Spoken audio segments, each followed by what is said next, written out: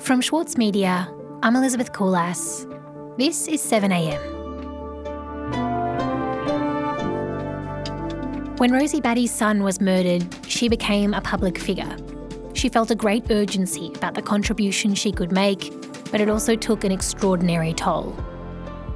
5 years on, Martin McKenzie Murray spoke to her about grief and healing. A warning, this episode includes discussion of suicide. Marty, when was the first time you met Rosie Batty? So that was February 2014. I knew it was quite soon after Luke's murder, but I realised it was just a fortnight after his death that I went and visited Rosie Batty. And what do you remember about that interview? I was apprehensive. I had met with traumatised people before, in fact parents who had had children murdered, but there's still a personal doubt. Are you being exploitative? There were some nerves there, obviously. Martin McKenzie Murray is the Saturday paper's chief correspondent. And what I remember when I arrived was two things very distinctively. One more trivial, which was this overwhelming perfume of all the flowers that had been left. And the second thing was that Rosie Batty's hospitality had survived her trauma. There was the offering of tea and coffee. She was polite, but I remember thinking her composure was remarkable. And we spoke for 2 or 3 hours. Rosie Batty's grief captured the Australian imagination. What do you think it was about that grief? Well, before the grief, there's the act itself, which was singularly grotesque. How public, how violent it was, that it was committed by Luke's father, kind of secured its infamy. But then, of course, there was Rosie Batty's speech the next day. Luke came to me and said, could I have a few more minutes with my dad? Because he doesn't see him very often. And I said, yeah, sure, that's okay. He was a little boy in a growing body. And he always believed he would be safe with his dad. And that kind of then secured her public status, I think. That was so unusual. If we have any expectations about grief being raging or enraged and insensible, she wasn't. She was obviously raw, but she spoke quite philosophically. What triggered this, I think, is a case of his dad having mental health issues. Was in a homelessness situation for many years. He was on a path of desperate. No one loved Luke more than Greg, his father. No one loved Luke more than me. We both loved him. If we want grief to look hysterical and inarticulate, she didn't offer it. And I think why some people were suspicious of that is that in her eloquence they detected a guilty soul. That is, a mother guilty about inadequately protecting her son. And this was a recurring criticism of Rosie Batty. Why did she allow Luke access to her father? And it was strangers making this kind of retrospective appraisal of their family situation. Can you tell me what that initial year after Luke's passing looked like for Rosie, or at least in her telling? When her sort of public status was established, and she wasn't yet, she uses the word catapulted a lot, catapulted into this really fraught celebrity.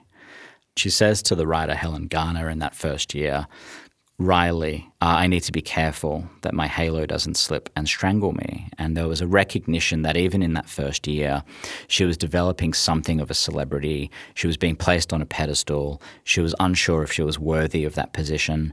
She was profoundly suffering. But at the same time, what she does volunteer for is to try to find purpose in Luke's murder and begin her domestic violence campaign.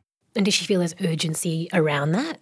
The urgency really comes with Australian of the Year, January 2015. I am truly honoured and would like to dedicate this award to my beautiful son, Luke. He is the reason I have found my voice and I'm able to be heard. She's conferred this honour less than a year after Luke's murder. And we've known this fact for a long time, but I think we should pause on it. She becomes Australian of the Year less than a year after her son's violent murder. She was terrified that this moment of her influence would dwindle, that she had a tiny window in which to exercise this influence. And she saw Australian of the Year, that honour, very much as a responsibility. I am on a path to expose family violence and to ensure that victims receive the respect, support and safety that they deserve. And she was going to work overtime, in fact make herself sick, terrified that the window would close and she would cease to be influential. And at some point she wonders if this work, and we're talking more than 250 speaking engagements in 2015, living in hotels and airports, and at some point she wonders, am I working so hard in some subconscious quest to resurrect Luke? And there's a lot of what Joan Didion called magical thinking with grief, and she wondered if that was one example of it, that this extraordinary toll, the extraordinary amount of work was in some weird way an attempt to bring Luke back to life. We'll be right back. As a 7am listener, you value the story behind the headlines. That's why you should read Post, a free daily newsletter bringing you the top 5 news stories of the day, summarising each of their key points with links to full articles from a range of sources. Get the news you need to your inbox every weekday morning with Post.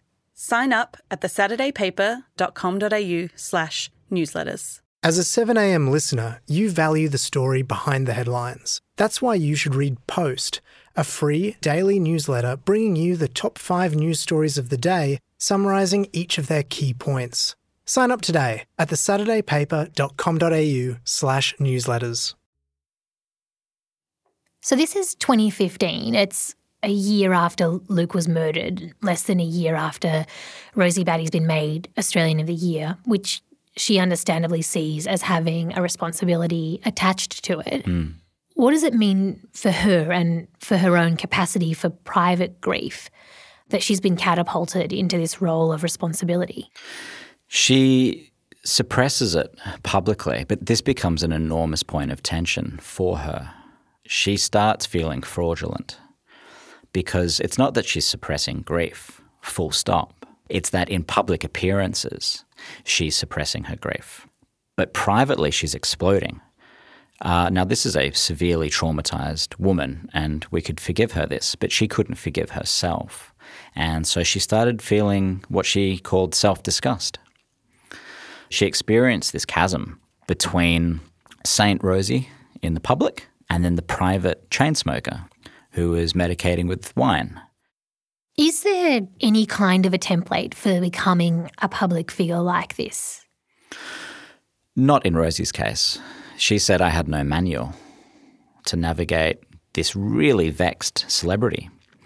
So in the early days, Mark Latham suggested publicly that Rosie Batty was benefiting from Luke's murder, and it's become kind of a notorious public statement.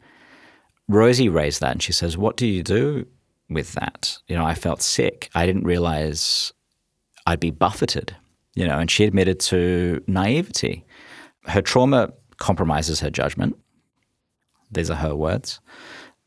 She's feeling this great weight and burden and sense of fraudulence. And so she sets up the Luke Batty Foundation.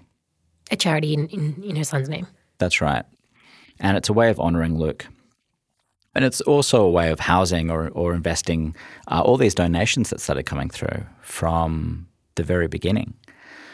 But as she tells me, her judgment's compromised. She has no experience in setting something up like this. She tells me she has no executive experience. She doesn't know what the function of a board is. And so it's not run terribly well. And this pains her. And then when it's sort of financially restructured and she has to move away from it, she respects that that needs to happen for good governance. But she feels like she's grieving Luke again, that this foundation that she set up in his name, she now kind of functionally doesn't have anything to do with. And then last year it shut down. It struck me as you've written about this that there's such a severe limitation on our imagination for what grief might look like or how we might experience it. It's as though we don't have the ability to interpret or digest someone talking through their experience, because for many people it would be like white noise. Yeah, we are pretty ignorant about grief. No one really teaches us how to grieve. And I think the same is true in that no one teaches us how to support the grieving. And yet our culture is soaked in expectations of grief, and most of them aren't right. We often describe someone's passage to recovery as some neat arc, this march towards closure. It's not the case. And I think another expectation we have as well, and Freud posited this some time ago, before the death of his daughter asked him to change his own theories about suffering, and that is that the dead are a burden and that the grieving person is in a terrible bondage to the dead and they need to sever those ties. Well, today in current psychological literature would accept that healthy bonds can be maintained with the dead. Grief is complex. It has different faces. Even for the individual sufferer, they're going to experience a multitude of faces and voices. I just don't think we understand that. Can you talk me through some of the lows of this period that she described to you this week? So we talk about sort of finite time, I guess, to grief, but I use a quote from Wordsworth where he describes suffering as having or sharing the nature of infinity. And that's very much what this grief felt like for Rosie, that it wasn't a station that you would pass, knowing it would pass. It wasn't a station on a path or a process. What it was a state that seemed never ending and all-consuming. But what she told me was 2 years ago. She was in Sydney between appointments and she took a taxi. The taxi parked on the side of a busy road. Before she got out, she opens the passenger door just as a bus goes past and takes that door off. But she's left uninjured, sitting in the cab, and she's not sure if she's been lucky or unlucky. So what Rosie told me was that she couldn't have committed suicide. She thought it was repugnant and her belief system wouldn't allow it. She wouldn't have minded, though, if she had died. And when we either beatify Rosie Batty or we make a villain of her, I think just that basic, raw, profound element of grief we ignore. You met again with Rosie Batty this past week. What was she like in your most recent conversation? She asked me if she seemed different to when we first met 5 years before. And I said she seemed calmer and happier. But as honestly, she didn't seem all that different. That's not to say that she isn't different. She is. 5 years have passed. When we spoke, it was the eve of what would have been Luke Batty's 17th birthday. And so in the past, and this is true of most grieving parents, is the anniversaries suck badly. And the weeks before, the anticipation of the date can be as painful as the date itself. It's not good. But this week we spoke the day before what would have been Luke's birthday, and she said it's going to be okay. She said the memories can be sweet now. They're not touched by pain. She says a recent development with her is that she's looking to the future. She's not stuck in the moment, processing grief. Marty, thanks so much. Thank you.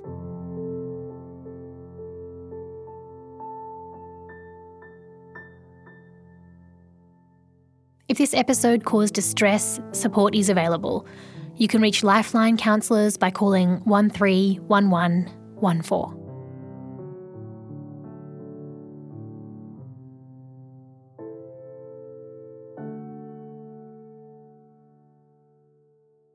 Sloane Crosley is known for her funny and acerbic personal essays, but her new memoir digs much deeper to examine the loss of her best friend. Join me, Michael Williams, as I chat with Sloane about Grief is for People.